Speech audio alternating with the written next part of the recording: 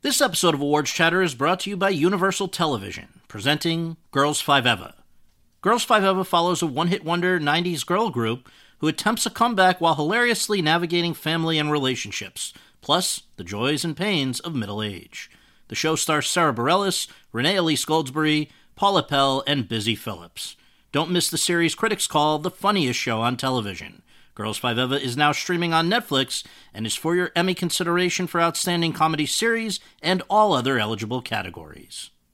Hello, it is Ryan, and we could all use an extra bright spot in our day, couldn't we? Just to make up for things like sitting in traffic, doing the dishes, counting your steps, you know, all the mundane stuff. That is why I'm such a big fan of Chumba Casino. Chumba Casino has all your favorite social casino-style games that you can play for free anytime, anywhere with daily bonuses. That should brighten your day a little. Actually, a lot. So sign up now at ChumbaCasino.com. That's ChumbaCasino.com. No purchase necessary. VGW Group. Void where prohibited by law. See terms and conditions. 18+.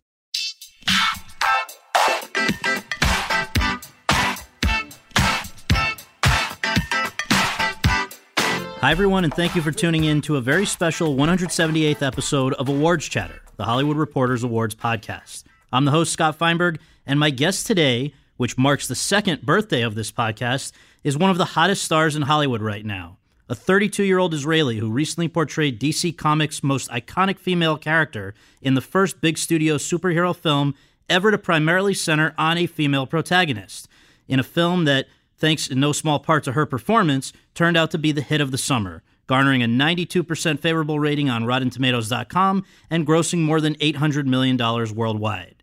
I'm talking about the star of Patty Jenkins' Wonder Woman herself, the truly lovely Gal Gadot.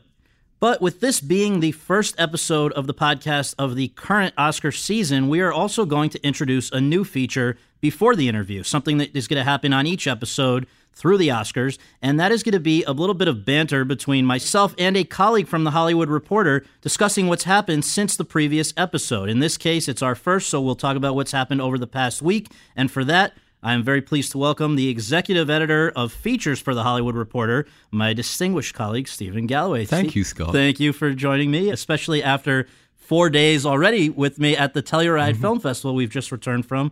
And I want to talk about that because that is sort of the unofficial kickoff every year of the Oscar season. And I wonder, in your view, what was the big takeaway from this year's? I thought it was an excellent Telluride, beyond the fact that it's simply lovely to see good movies, which you can't for much of the year. I thought there were very good films this year. There wasn't one that I categorically fell head over heels with, like I did Moonlight last year, and other people did with La La Land. But I thought there were some terrific films that are going to be very strong entries. Battle of the Sexes, about the famous Billie Jean King, Bobby Riggs tennis match, has yet again a wonderful Emma Stone. And it's maybe the most commercial of the films that we saw for Fox Searchlight. They had a very different film from Guillermo del Toro, which I admired, as I admire him very much, based in some ways on the creature from the Black Lagoon. The film's called The Shape of Water. And Darkest Hour, which is a British period piece with Gary Oldman as a sensational Winston Churchill, will fill that period piece, play ugly, play period, play an accent, wins you an Oscar category. I think those are the ones to look out for. I was a bit surprised that Downsizing really didn't go down great. Well, let's contextualize what that one's about. This is the Alexander Payne dramedy starring Matt Damon that had opened the Venice Film Festival just a few days earlier, came over, got the premiere spot in the Telluride schedule as the patrons preview, and did not go over quite as well. It had won rave reviews from the trades on the Lido. Here it comes to the Rockies, and it just didn't click as much. Why do you think that was? I'm really not sure. I liked it. I love Matt Damon always. I thought it was a very, very good performance from an actress that I didn't know, Hong Chow, which we can talk about later, maybe a bit controversial. She plays a Vietnamese woman with a very, very marked accent. I think it may have something to do with tone, that this is, as you say, a dramedy. Dramedies are complicated things. It's not quite a drama and it's not quite a broad comedy. It's not got the emotional heft of a drama and not the outrageous satire that makes us feel very comfortable laughing.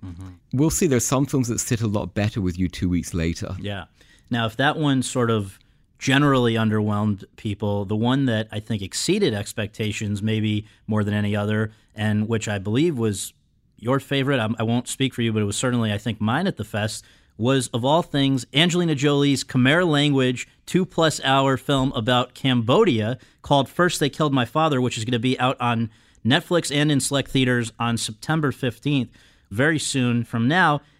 I would never, based on her prior filmography, have expected such a polished and interesting film, would you? I was stunned. I liked some of her things, but I've not been in love with them as a director. And this one, by the way, when it began, you probably remember, I kind of nudged you, which I always hate doing, saying, wow, this doesn't look so good. Wow, I was wrong. And we should tell the audience that we were actually meant to leave early and rush to another screening. And I nudged you again and said, we have to watch this all the way through and stay for the Q&A. And it sits well for me the further I move from it, not only because it's very authentic and emotional, but it has a sort of poetic tone, which is very difficult to pull off. And usually I'm leery of that, when you say, well, this is kind of a tone poem, not for me. Yeah. But it really worked. And the interesting thing there is that Angelina Jolie has dual citizenship. Not only is she an American, but she's also technically now a Cambodian. She adopted her oldest son, Maddox, from Cambodia 16 years ago and has been a citizen, I think, since 2005. And as a result of that, as well as the fact that her film was primarily made by Cambodian talent and is in the official language of Cambodia, Khmer, and is about the country of Cambodia, it may very well end up being the submission for that country into the Oscar race for Best Foreign Language Film. So all of a sudden, we may be talking about Angelina Jolie's Oscar-nominated film there, but also some people are talking about even beyond that category, and so we'll see about that. But I want to move on to the fact that it seemed to me that more than any one breakout film, and there are some people that really love Darkest Hour, there are some people that really love Battle of the Sexes, but it seems like the bigger trend out of this year's Telluride was that people really responded to certain performances more than films. And I wonder if you can highlight some of those that most impressed you. I have to start by saying I don't entirely agree with you. Okay. I don't think there was a complete breakout Slumdog Millionaire that no one can beat this movie. Right. But I felt some of these films got a very strong response and a passionate response. Shape of Water, some people loved. Mm-hmm. Darkest Hour had a very spotlight vibe for me, meaning when I walked out of it, I kept hearing people talk about this the way they did Spotlight. And you know which picture won the Oscar that year? Look, Emma Stone is emerging as one of the great actresses of her generation and didn't disappoint. There's no question she'll get a nomination. It's early to win a second Oscar, but she's going to be in the running. By the way, to be thoroughly entertained, and people were by that movie, is not a bad thing. And it's also going to be helped by the fact that Billie Jean King is so much behind the movie, which she's obviously who Emma Stone's playing. Emma Stone is made to look a lot like her. She's portraying a very emotionally tough period from Billie Jean King's life. And so to have that as sort of extra wind behind the sails is only going to help Emma Stone. But let's also talk, we've said Emma Stone, we've said Gary Oldman. One movie we haven't yet talked about is Lady Bird, which I know you liked a lot. I liked as well. It features somebody who I think is also one of the great actresses of her generation, and that is Saoirse Ronan, she's already a 2-time nominee. She's 23, I believe. Oh, and wow. Yeah, I mean, I think she was nominated when she was like 13 for Atonement, then for one of my favorite movies, Brooklyn, 2 years ago. And now she's playing a version of Greta Gerwig in a movie directed by Greta Gerwig, her first solo directorial effort. Let's give that a little attention. You know, it's interesting because I saw the performance and I wasn't bowled over by it. Mm-hmm. And then as I moved away, I thought, hold on a second, I wasn't bowled over because I believed it so much. Yeah. The very thing that can hold you back in the Oscars is you don't see the mechanism. Mm-hmm. By the way, Oscar voters like to see the mechanism. But as I moved, I thought, my God, this is actually a stunning performance. Again, she got the tone dead right. Yeah. You absolutely believe that this Irish woman is from Sacramento. Right. And I put a name back on my list for roundtables and things like that because I think it's actually a wonderful, wonderful performance with great support from Laurie Metcalf, Tracy Letts, people know as a playwright, but he's also a Tony winner for Virginia Woolf. Yep. And some lovely supporting actors. Absolutely. Yet again, Lucas Hedges. I shouldn't tell you the twist in the story, but there is a lovely twist with his character. And all these actors made it so real that you never saw the acting.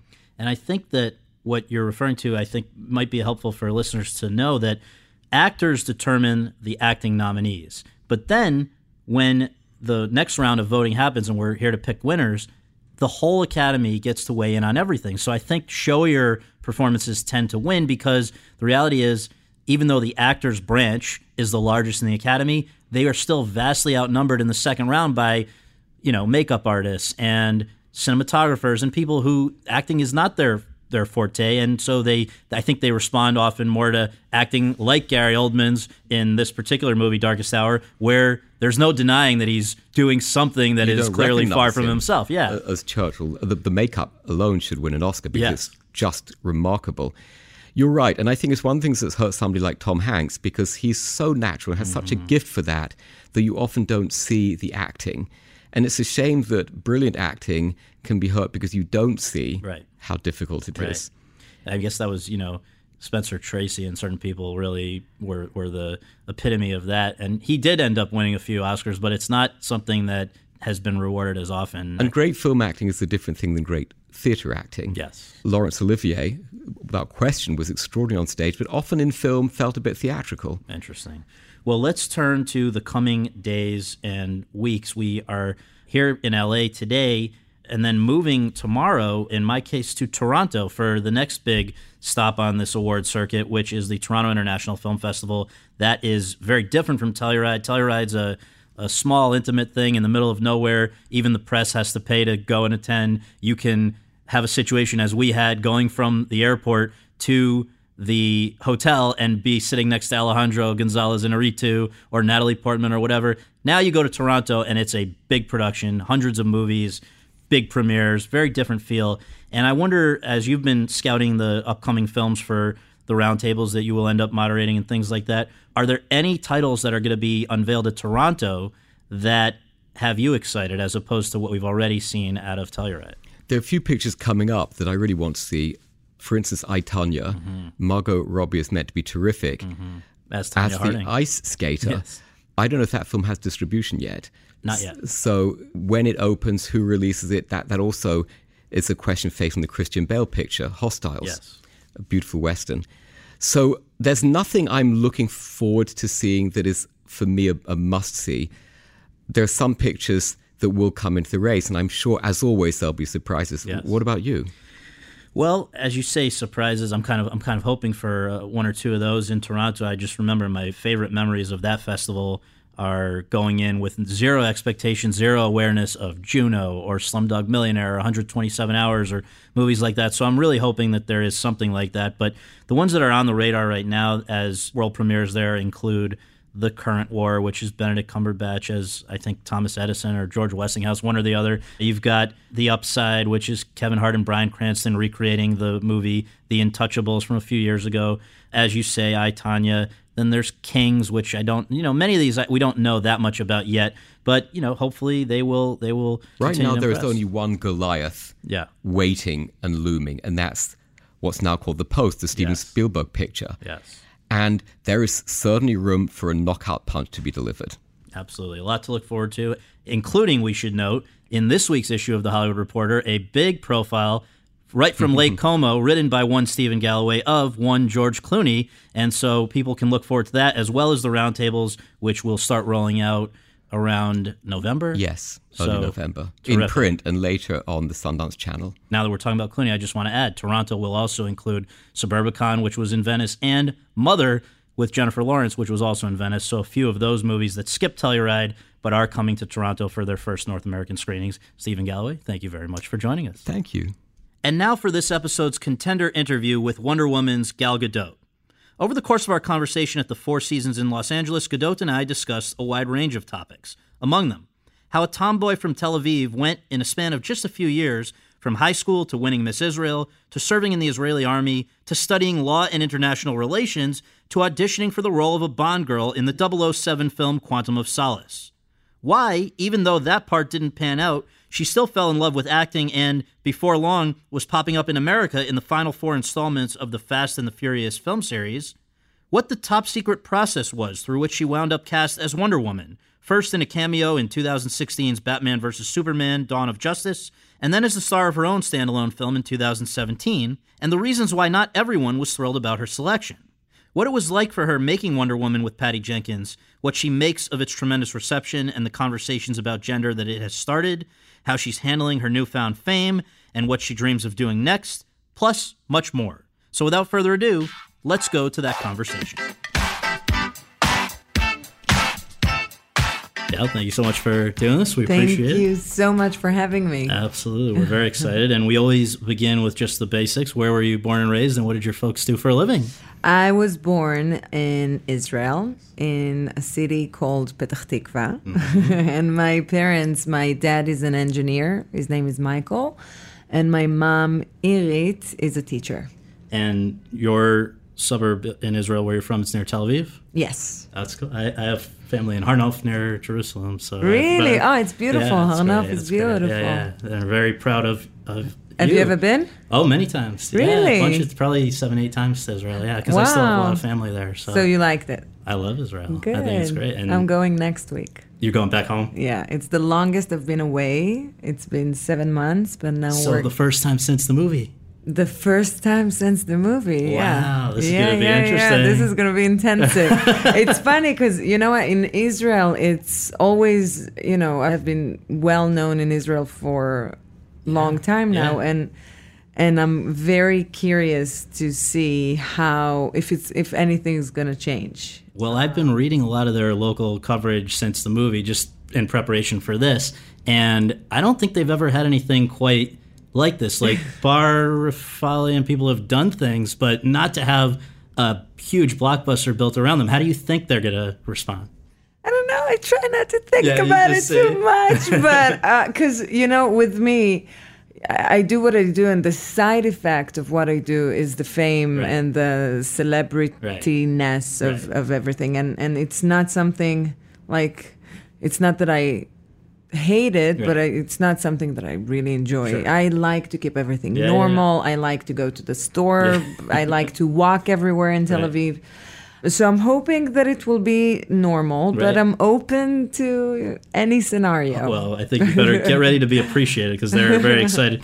I guess one question that I will bring up before we go, we kind of go chronologically, but what sort of an upbringing did you have? Was it very observant? Was it, what were you into as a kid? That kind of stuff, so people know where you're coming from. I was a very outgoing, very confident girl. Mm-hmm. I was very friendly because I was an only child until I was almost 8. Wow. And I love company and I love people also. And I was always looking, for company. I was very active. My mom is a physical education teacher. Mm-hmm. So growing up, I was never sitting watching TV after school. She gave me the ball and she said, go out and play with the neighbors. So I was very active. I did lots of different type of sports. And I think that when I started to dance, that was, my biggest passion growing up. So I would say that my friends and dancing was a huge part of my growing up. So by the time you're, I guess, I don't know if you guys also call it high school, but by the equivalent of the end of high school, what did you think you were going to be doing with the rest of your life? That's funny. So part of me wanted to be a choreographer. Okay. And I was thinking about doing that. But then Ally McBeal, the show, was really big. Yeah. And coming from a Jewish family, that like the normal thing to do is go after, after school, you go to the army. After the army, you go to university. And I love the style of Ally McBeal. I was thinking about becoming a lawyer. But neither of them happened. So instead, what happened when you, I guess, turned 18? How do you end up Miss Israel? Had you been modeling before that? No, not at all. I was a student and a dancer, right? And I was approached several times by agents that offered me to join their agency to become a model, and I was always looking down at modeling, saying, posing and get money for posing, it's so shallow. Cut to 2 years later, that's exactly what I did, but so you're not just doing it, you're at the top of the mountain. Israel, oh Jesus. Miss Israel was back in the days were a very, prestige, very respectful pageant to go to. And I had like 6 months doing nothing before my service in the army. And my mom and a friend reached out to them and sent a photo of me. And then they reached out to me saying that they want me to be within the 20 girls. And I said, fine, great. It's a story to tell my grandkids, you know. Grandma was competing in Miss Israel. And then I won, which freaked the shit out of me. Why? I'm sorry. Yeah, I you don't can know say if anything we you can want say it. on this. This is So I don't know. I think I was very young. I was 18 and a half. And the title is bigger than, you know, than what it really is. But, you know, I didn't try to win, and I won. And then they sent me to Miss Universe, and I freaked out that it's going to happen again. Why would that be bad, though? Because then if you win the Miss Universe, then... So I freaked out with Miss Israel because then I lost my... Like, I wasn't I wasn't your incognito anonymity anymore. was gone, yeah. Exactly. So, and it was kind of, you know, overwhelming for me. And then I went to Milano and to London and Paris to do some modeling for a few months just to escape Tel Aviv. So I'm not going to be caught by the paparazzi. It was really, it got that big in No, Israel. Miss Israel was a huge deal. Wow. Back in the days, Yeah, back no, in I mean, 2004. Oh my God, 13 years ago. So you're at Miss Universe and you're not putting in a great effort. Not at all. On the contrary, coming down like it's so crazy when you go to these places. Look, on the one hand, it's wonderful. You get to meet so many women for so many different cultures from different parts of the world, and it's great, and it's a beautiful experience. On the other hand, it's like go down for breakfast and make sure you have an evening gown and do this and do that and full makeup. And I still don't know how to wear makeup. I was just I came from photo shoot now, and I was telling my makeup artist that she has to teach me how to wear makeup. Well, I that's still can't quite an figure this amazing out. thing to be winning beauty contests without knowing how to do makeup. But they do they help do you. it for you. But I was just, you know, knowing that if you're going to be Miss Universe, then you're going to have to move to New York for a year, and I didn't want to go away from my family. I was a kid. I was But such a just child. think, you could have met Donald Trump. Yeah. Look Interesting. Yeah, I think that probably was man. his era, right? It was. I saw him there. He came and Oh, you introduced did? himself. Did you meet him there? I didn't. He shook our hands and introduced himself. Apparently, he just enjoyed, dropping into formal way. into the dressing room. So maybe you didn't realize. I was dressed. I was dressed. He wasn't after me. Right. No, but it's just not me. Honestly, these competitions and pageants and it's not who I am, Right. and I knew that, and I just didn't want to be there. But it all worked out. And It so was what fun. you were thinking, though, is already at that point law and international relations, or not yet? At that point, I pushed my service in the army in a year, and I was working as a model. And then when I came back to Israel, I went to the army. And after the army, Well, let's just tell people who don't know that the Israeli Defense Forces, you have to do. Everybody does 2 years, right? It's mandatory. You have to do it. Women has to go for 2 years. Men has to go for 3 years. Anyone 18 and over, right? Yes. After high school, it's an interesting thing because in an ideal world, and it might sound naive or whatever, but honestly, if we lose our naivete, then nothing is left in this world. Right. In an ideal world, for me, we will all be able to live in coexistence and be friends and work together. Because I truly, truly believe that everyone has the same objectives. Everyone wants to have their health and family and to have money to live from, and that's it. But at the same time, you're, as an Israeli, inherently realistic enough to... realistically talking, this is part of being Israeli. Right. That's you have to give back to the country, and it's... And you never know when you might be needed because you're surrounded by folks who aren't happy you're there. Or not happy to have us there. And so when you were in the service, was that when the most recent Israeli-Syria conflict happened? So you were there probably 05, 06? I was there 05 till the end of '06. Yeah, So was that just before that was just before. So when you were in there, though, what was your responsibility? So I was what they call a combat instructor. And then you go for a boot camp for 3 months, and they kill you there. You stay in the base for 3 months, and you work out every day from 7 a.m. to 7 p.m. And you run around, and they teach you about physics and anatomy and whatnot. And then they place you wherever they think you might be right. And I was actually placed in a very nice base in the center, very close to Tel Aviv, and I was able to go home every day. Oh, that's great. At the end of the day, I was like a gym instructor. Yeah. You know, Prepping people, kept them in shape. At that time, were you in better shape then or when you did Wonder Woman? Oh, Wonder Woman, I was like in a whole different level. Okay, so we'll come to that. But I know that you probably were still in pretty great shape back with IDF. But okay, so you come out of the Army and you now decide you're going to go to study law, international relations? Or? Exactly. It sounds good. It's impressive. Sounds yes. good. Very impressive. Law and international relationships. With the goal of doing what, ultimately? With the goal, God knows. Honestly, it's like the worst thing I could ever done to myself because I'm so bad when it comes to conflicts. I like harmony. I like when people get along. Like, I don't want to mess with tension and fights. But I went there because I don't know. I you know what? In a funny way, now when I look back, when you have a verdict and you read it, it's very similar to a script in a way. He said that, then they went to it's like a story, right?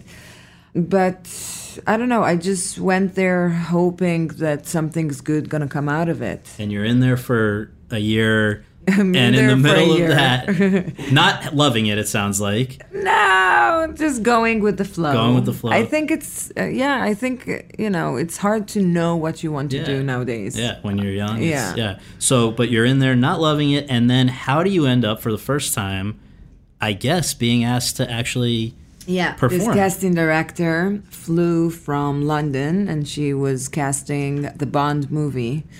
Quantum of Solace. Exactly. Good research, man. You did your homework. I don't come here and gonna waste your time. Was it Casino Royale or Quantum? And she was looking for the Bond girl, and obviously I was not an actress, but she went to my agency and she saw my card on the board. So she just happens to be in Israel. And she asked to see me. No, she was looking for the Bond girl. In Israel. Okay, so she goes there. And she went to different agencies and she saw my card and she asked This is now a modeling agency that she's seeing it. Okay. Yes. Okay. Like my agency is modeling and acting. That's why she was there. And then my agent sent me the sides, and I told him the first time he spoke to me about that, I said, "No, Jonathan, I'm not gonna go. It's I'm not an actress. It's all in English, and I'm in law school right now, doing more important things. Exactly." And then the day of the audition, he called me and he said, "Where are you?" And I said, "At the campus." "What do you mean?" I told you I'm not going to go to this. And he said, "What? You were serious? It's the Bond movie. How can you say no to?"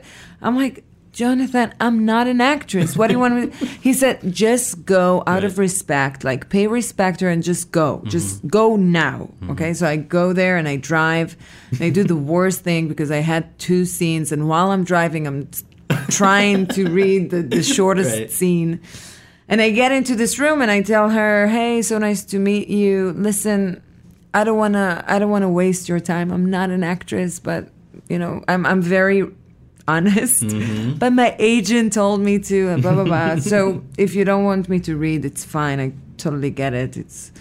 And then she said, "Wow, this is so refreshing."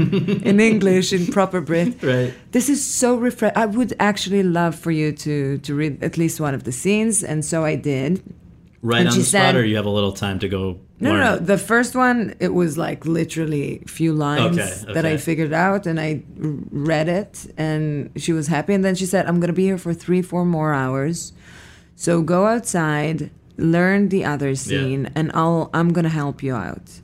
So I did. And it wasn't even about getting the part. It was like I was feeling bad, like I wanted to please her because I felt bad. I had guilt trip. Right. I don't know even why.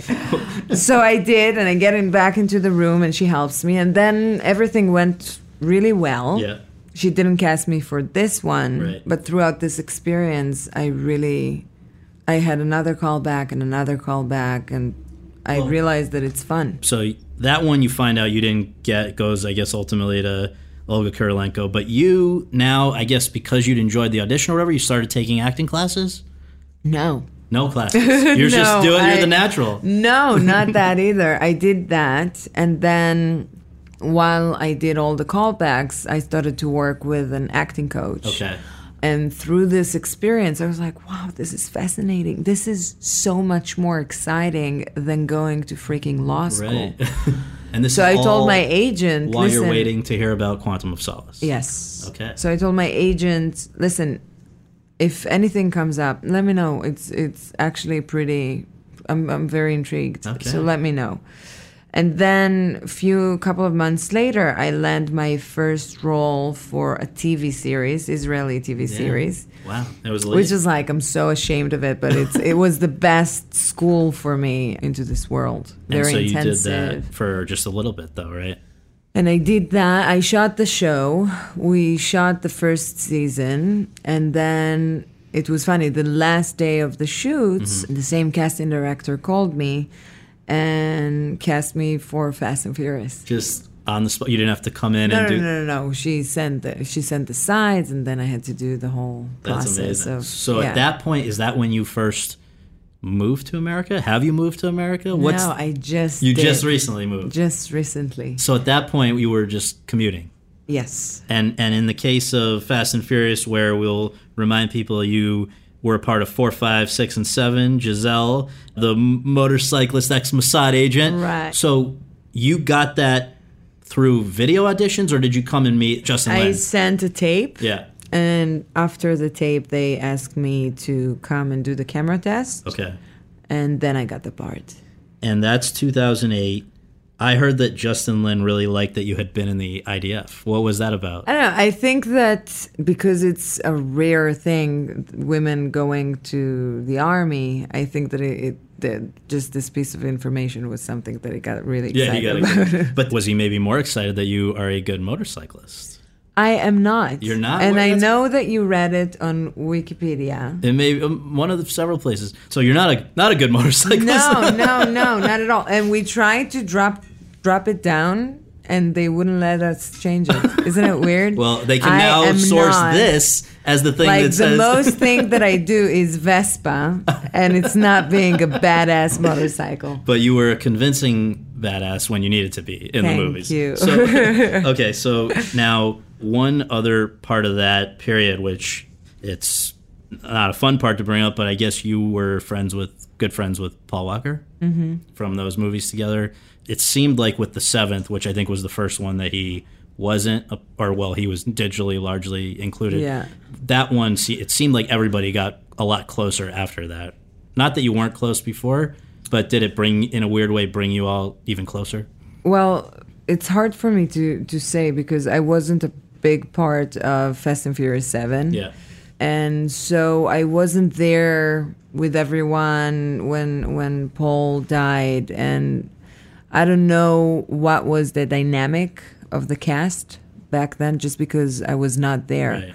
I loved Paul and I adored him from the very first moment that I met him because he was so grounded and down to earth and like the cutest, coolest dude and so real as well. And it's funny because I wasn't in touch with him in between projects. So it was one movie You would just and see then each other I know there. that I'm going to see him in the Yeah. next one, et cetera, and I was living in Israel. Right.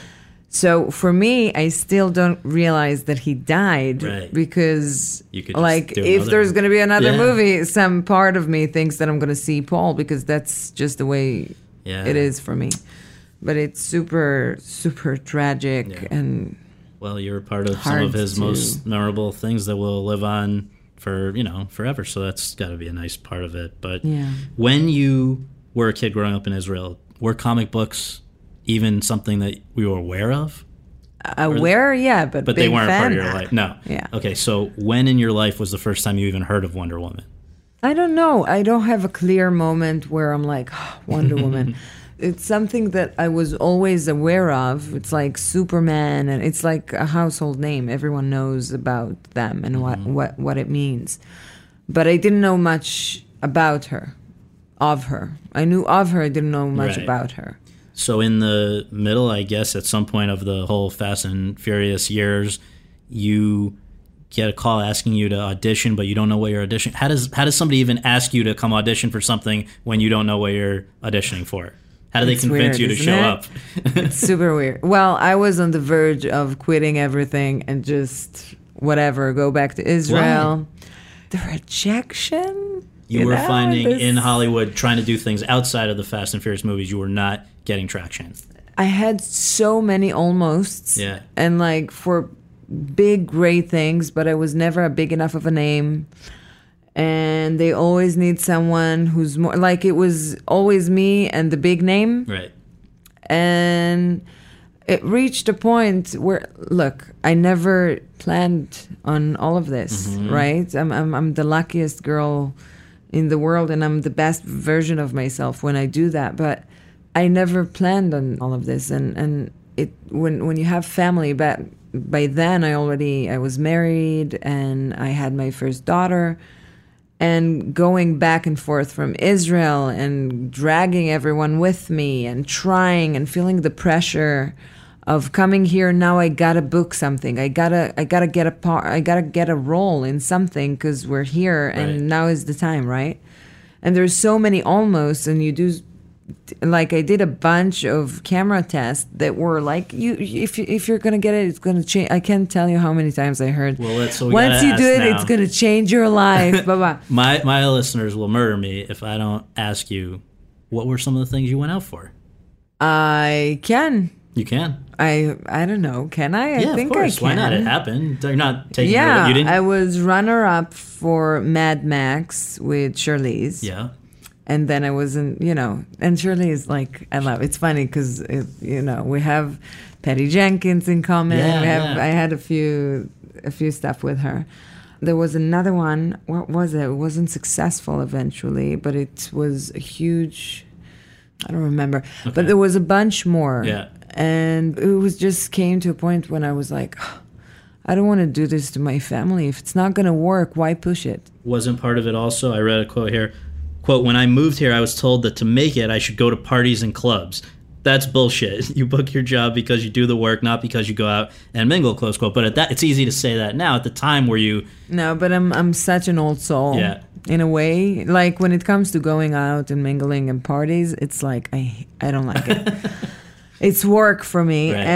And I always knew that if I need to like, I'm not going to get apart like this. Right. It's just not the So way the whole it thing works. was like just demoralizing. So yeah, and I got tired, and I was like, does it really worth it? Like, I enjoy it, but now with family, my kids should always comes first. Am I doing the right thing? Traveling, taking her out of school, blah blah blah.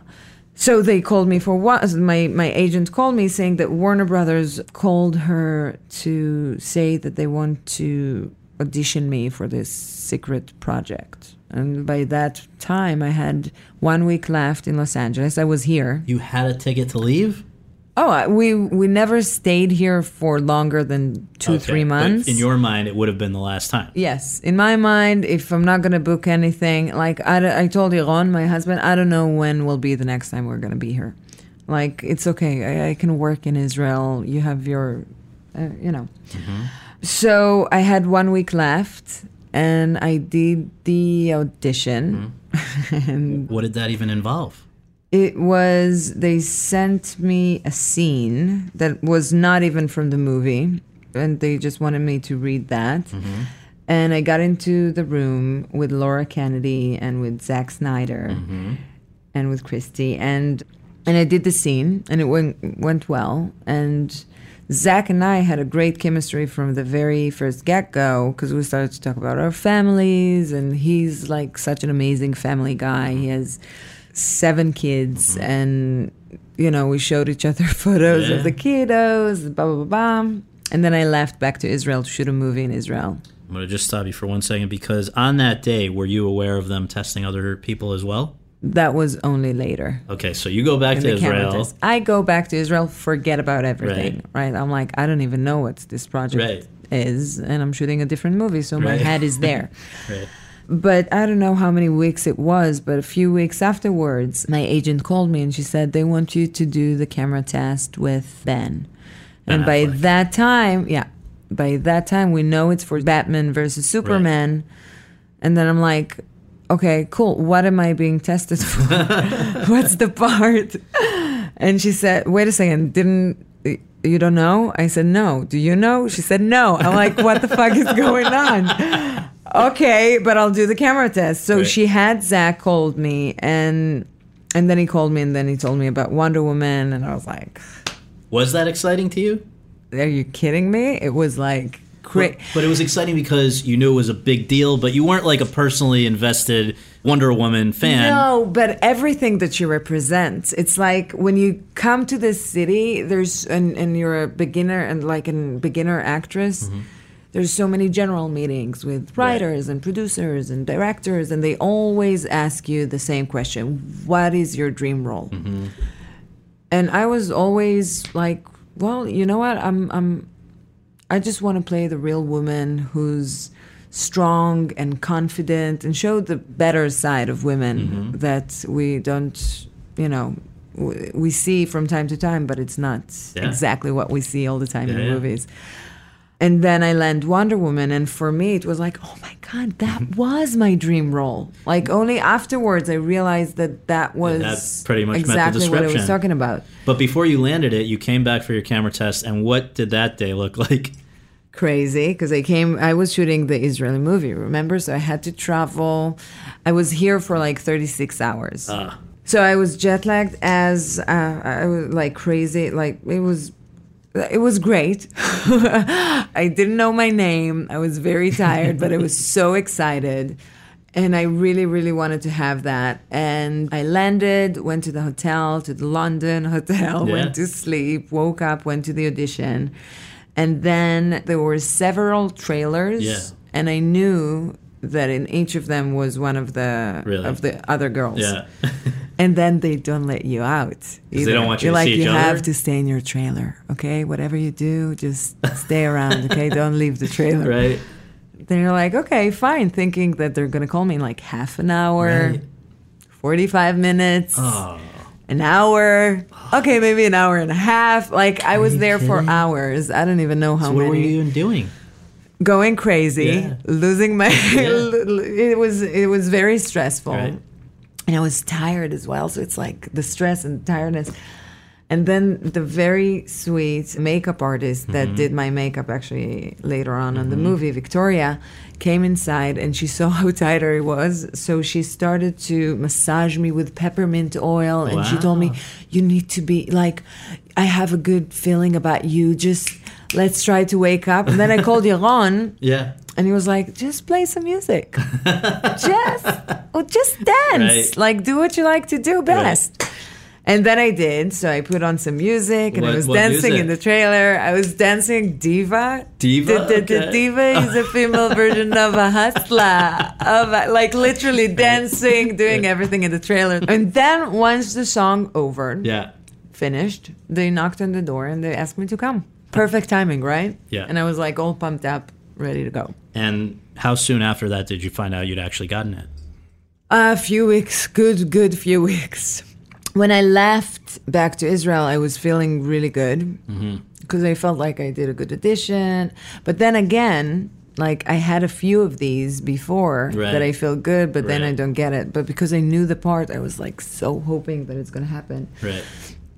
And then the second week, I was starting to doubt myself, not hearing anything. They're not calling. By the third week, I'm like, fuck them. That's fine. I don't need that. Like, they're lost. On the fourth week, like, it's been, like, on and off and ups and downs. And then finally they called me to say that I got the part. Where were you? What was your reaction? I was on an airplane. Just landed in LAX for a different job. still seated to the seat, and I'm opening my phone after the long flight, and I see I don't know how many missed phone calls from my agency. So I call them back, and then they get everyone on the line, and they say, Gal, you are Wonder Woman. And then I go, I got it. Sorry, guys, if I was screaming to it. And then I started to scream in the middle of the airplane. Right. And everyone are looking at me like, oh, what the hell is wrong with this girl? Call TSA. Exactly. But you can't say anything to anyone, right? Because they didn't release anything, so they told me you can't say anything. So I go there. Obviously, I called my husband. I go to the hotel to speak to my parents, to my sister, blah, blah, blah. But no one can say anything. And then I remember that I had, because I came to Los Angeles for a different job, for whatever, and I had to wake up really early the next day. Yeah. So I remember lying down on the bed, staring at the ceiling, thinking to myself, oh my God, I'm going to be Wonder Woman. I'm going to be freaking Wonder Woman. Oh my God, this is not the way it should be. I should be party right now, drinking gin tonic and going crazy, dancing diva, right? Right. It was very surreal. But you just got up early the next day and I did your didn't thing. sleep and I went to work. Exactly. Right. But it was very exciting. Now, at that point, all that you knew you were going to get to do with this character was show up in Batman vs. Superman, right? It wasn't assured that there would be a standalone. No, they wanted to check to see how I was doing on Batman versus Superman before committing to the solo movie. But still, you, at that point, even though they didn't know what they wanted to do, you were committing to how long to be available to play Wonder Woman? How many pictures? Well, or how many Few years? pictures. So out front, even It's though... up to them. It doesn't go by the year. It goes it's by number the of films. pictures. Yeah. Okay. So how does somebody prepare to play Wonder Woman for just that short few minutes in Batman vs. Superman? I had a few creative conversations with Zach, and I didn't have the script for a while, and it took time until I got the script, and I tried to figure out her origin and what's her story and what drives her and what motivates her and who she is and what's her core. And I did a lot of research, all of a sudden, from being a person who never read a comic book. I read most of them and so many other books about her. Right. But then I think that, because there is so much material about Wonder Woman, you can't, you got to decide what's relevant and what's not. Mm-hmm. So I think that the main thing for me was, okay, she's got to be strong and independent and powerful, obviously, but she needs to have some warmth and she needs to be a little witty and to make her more relatable. And I wanted her to be charming in a way. Yeah. You had to still get in shape, even though it's not a whole movie. You still got to be in great shape, dude, right? I was working out for 8 months, Wow. I think. Wow. Yeah. Did those workouts address things like, some of the fight stuff as well as just getting in good shape? Or what were you doing during those months? When I was prepping for Batman, Superman, I did a couple of hours of gym work and a couple of hours of stunt choreographies a day. Yeah, it was not. It was nice. It was great. It was it sets a good base for Wonder Woman, because when I started to prep for Wonder Woman, I didn't have as much time. Mm-hmm. I had 6 months, which is still plenty. Mm-hmm. But I did 6 hours a day, full-blown workouts, everything you can imagine. Wow. Not everyone had loved some of these earlier DC Extended Universe movies. There were very tough critics. These people that love the universe are tough. They want what they want. Right. Now they announced that you, who many of them had never heard of, were going to be Wonder Woman, at least for Batman vs. Superman, and they were not immediately convinced, a lot of people, right, that you were the person for this. How did you find out that there were some skeptics? I like the way where you're going. I see what you're trying to do. Right. Yeah, they had a lot to say about the lack of boobs and the lack of booty. Oh, that I wasn't even going for that. But really? What did you go for? That's just the only thing. Online just message board things that people were. You had some people that were bitching that you had been. Who is this, right? But that was then. That was a secondary. Because they wanted to have something. I noticed, the thing that I really noticed, that they were very judgmental and being very critic about the way that I look. That was like the major. And that's what you were just referring to. Yes, And, exactly.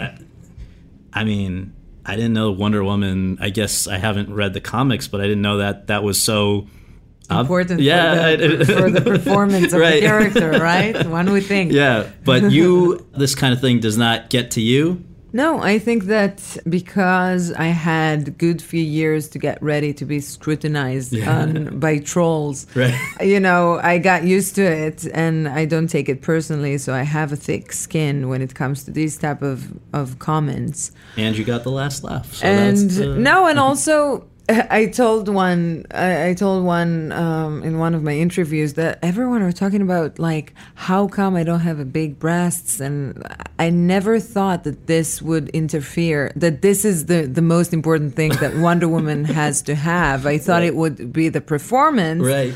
But if you want to be realistic Yeah. and if you want to be like real to the truth, Right. is that the Amazons had one boob because of the Right. bow and arrow. Right, They had to right. cut off the other boob. So should we go there?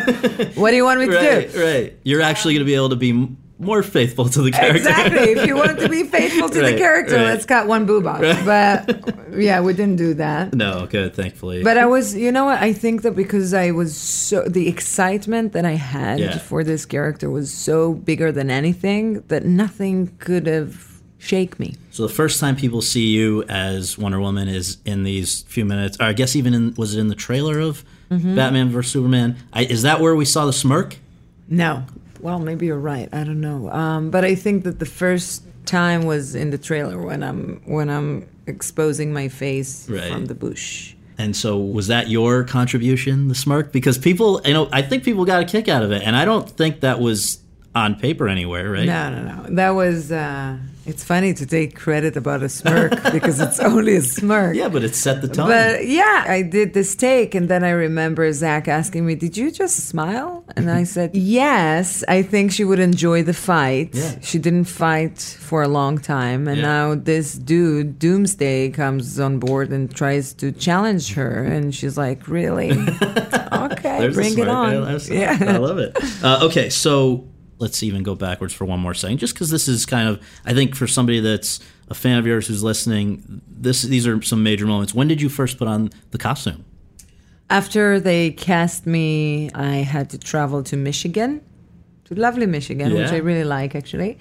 And I tried the costume in a huge hangar. It was really weird because I got into this huge hangar, Yeah. and inside all the walls were white, and there were so many images of me as Wonder Woman walking with like huge hair Right. and like beautiful suit.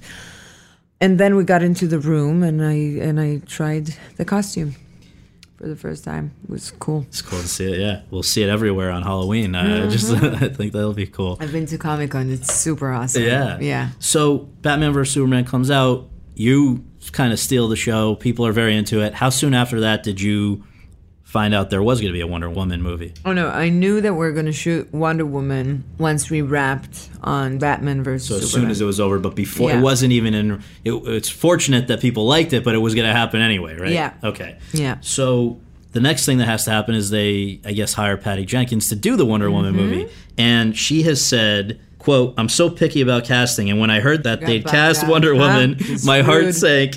But oh my God, it was one of the luckiest things that ever happened to me because Gal Gadot is so magical and wonderful. They found the best person in the universe." But close quote. But she was not immediately sold. So when did you two first meet? We met in Atlanta. I was shooting a movie, and we were trying to find the right Steve Trevor. And she flew there to meet with me, and then we did a few camera tests with some guys. And I think that, we had an amazing connection from the very first moment that we just sat down together and, started to talk. Do you think Wonder Woman needed a female director to be successful, or was it just That's kind of like, I don't know how I feel Yeah. about, like, it's a Wonder Woman movie. It has to be a woman. It feels like we're so far behind. Like, even when people try to say, hey, look, women are doing great, they have careers, da da da. Not in a beachy way. I'm just saying, you know, we're the equality is still not there. And by saying that, because it's about Wonder Woman, that we should have a woman director, I think, like, we should have the best person for the job, and there's so many female directors that can be the right person for the job, you know, in all different movies, but they don't get the opportunities many times, right? Right. So on one hand, I'm happy that we did this correction about bringing someone who's a woman, but it's not that if it was a guy, then he would have done a better job. Patty was literally the best person for the job. Like, she delivered the goodies, you know? Her big thing, she says, was sincerity. She gets pissed, I guess, when movies now in the last 15, 20 years, she says, are winking at the camera like, aren't we all so clever? Was that a big thing with her on the set, or talking about the character? We're gonna play this straight. It was, you know. So back to Atlanta when we had dinner together for I don't know how many hours, but we were talking about ourselves and life and family and the world and politics and how we see the world. We didn't even talk about the character. We didn't even talk about Wonder Woman. We were talking about the way we see the world. And I think that's why we connect in such a level, because I think that both Patty and I, we have very deep understanding of, you know, how dark the world is, but we still, like 6-year-old girls, believe in good, and, you know, good will overcome the evil and light will overcome the darkness, etc., etc. That it wasn't even an issue. It was very clear for both of us that this character is going to be sincere, that we're not going to play cynical, that we're not going to be like the the jokey. Right. It's a beautiful character with a beautiful story, and we should actually do it in its purest way. Wonder Woman, the movie, was made by Patty Jenkins. It's the same character, obviously, though, that we had just seen in Zack Snyder's movie. Right. So is there anything about the two characters that you play in, or the same character that you're playing in two movies, did you approach them differently at all between the two? Yeah, in a way. Yeah, of course. I think that, first of all, when I came on board for Batman versus Superman, the script was ready and the character was already there waiting for me to talk her out. And there was so much I could do creatively, you know, in the context of the story. And when we were working on Wonder Woman, on the movie, I had a lot more involvement when it comes to the, you know, the creative and who the character is, what would she do, is this a good, you know, I was just... Plus it's a different time period, right? It's a different time period, and we're for the very first time establishing for the first time, like it wasn't even in the, you know, the origin story of this character. So I had it was funny because it was a reversed work, because when I shot Batman Superman, I shot the end result kind of, and then I had to go all the way to the beginning and start and dig in deep and explore this character. So overall, the whole experience, it seemed like there's obviously some really fun, there's kick-ass stuff in the movie, there's the fun stuff when she goes to London and she's trying on the clothes, which is like Pretty Woman or something. What for you was the highlight, and what for you was the hardest part of this shoot, which I think was, you said 6 months? Yeah. It's funny because whenever you finish a project, then you're always like, you say, it was the best time. But with this one, it was such a unique experience. It was, I guess that the hardest part was that it was very, very physical. 6 days a week, 6 months, working out every freaking day and shooting in England, wearing the Wonder Woman costume in the winter, during nighttime, whatever. So I guess that really the hardest parts were, the hurdles were the physical stuff. Yeah. When did you see the film for the first time, and what was that like? Weird. I saw the film. I saw the very first cut, and it was the very first time that I saw first cut. And you need to understand, watching a first cut of a superhero movie is an experience. But it was funny. I remember when it ended, I thought to myself, okay, it works. The story works. And then I went to Patty's house, and because she was watching Alma, my daughter. I was like, yeah, but I think that this and that, blah, blah. And then she told me, I'm with you. I know how you feel, because this is the first time you're watching the first cut. This is a process you need to go through. I can't be next to you right now because I care so much how you feel that until this doesn't sink in, like, let's talk about it in a few days when you're like, when there everything even, is any CGI or anything in there nothing, yet? nothing. That would be temp extra music, weird. temp CGI, temp this. We changed the third act. Like everything was moving pieces. And then I remember coming to the second screening, and I came by myself that time with a notebook and a huge jug of coffee, some M&Ms, to keep myself focused. And I was sitting next to the place where you can call the guy who shows you the video to stop, to freeze, to pause. And I told him, okay, just so you know, I'm going to pause you a few times, so bear it with me. Thank you so much. So I start to watch the movie, and I'm like, wow, 10 minutes to the movie, still didn't pause it, because I wanted to take notes. Yeah. And then the movie goes on and on and on and on and on, and it ended, and I had 2 notes. That's great. And minor ones. Yeah. And I was like, oh my God. That's amazing. This is insane. Yeah. With our last minute, I just want to do something, if we can, called rapid fire. Just the first That's thing that comes to your it? mind. Oh, no. I know. I don't want to let you talk go. too It's been much. fun. No, it's been great. But okay, so just the first thing that comes to your mind. Okay. How did you spend opening weekend?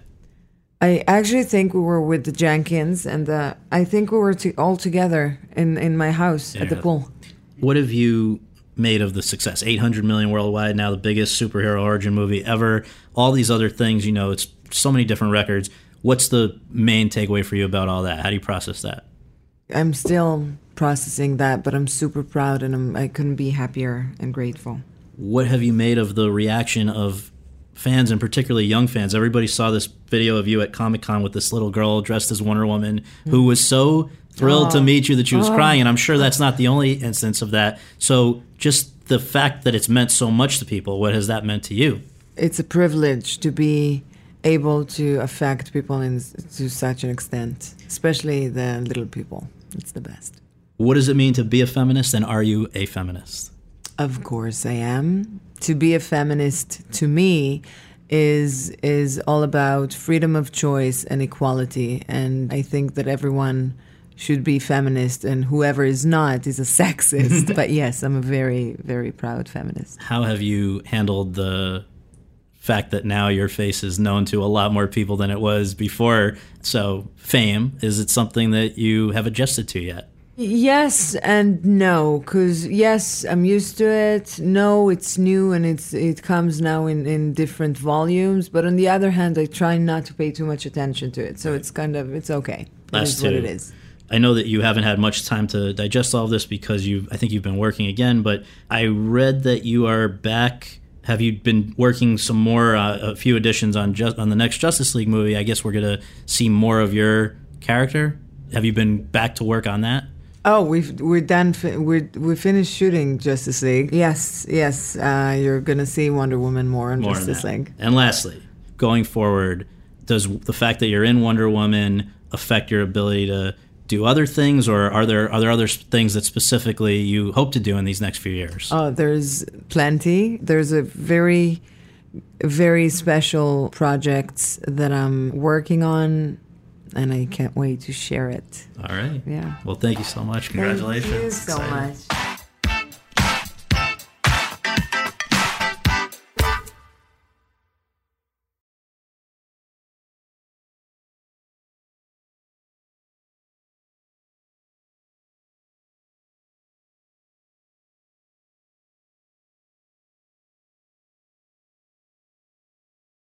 It's time for today's Lucky Land horoscope with Victoria Cash. Life's gotten mundane, so shake up the daily routine and be adventurous with a trip to Lucky Land. You know what they say. Your chance to win starts with a spin. So go to LuckyLandSlots.com to play over 100 social casino-style games for free for your chance to redeem some serious prizes. Get lucky today at LuckyLandSlots.com. Available to players in the U.S., excluding Washington and Michigan. No purchase necessary. VGW Group. Void where prohibited by law. 18 plus. Terms and conditions apply. I'm Victoria Cash. Thanks for calling the Lucky Land Hotline. If you feel like you do the same thing every day, press 1. If you're ready to have some serious fun for the chance to redeem some serious prizes, press 2. We heard you loud and clear. So go to LuckyLandSlots.com right now and play over 100 social casino-style games for free. Get lucky today at LuckyLandSlots.com. Available to players in the U.S., excluding Washington and Michigan. No purchase necessary. VGW Group. Void where prohibited by law. 18 plus. Terms and conditions apply.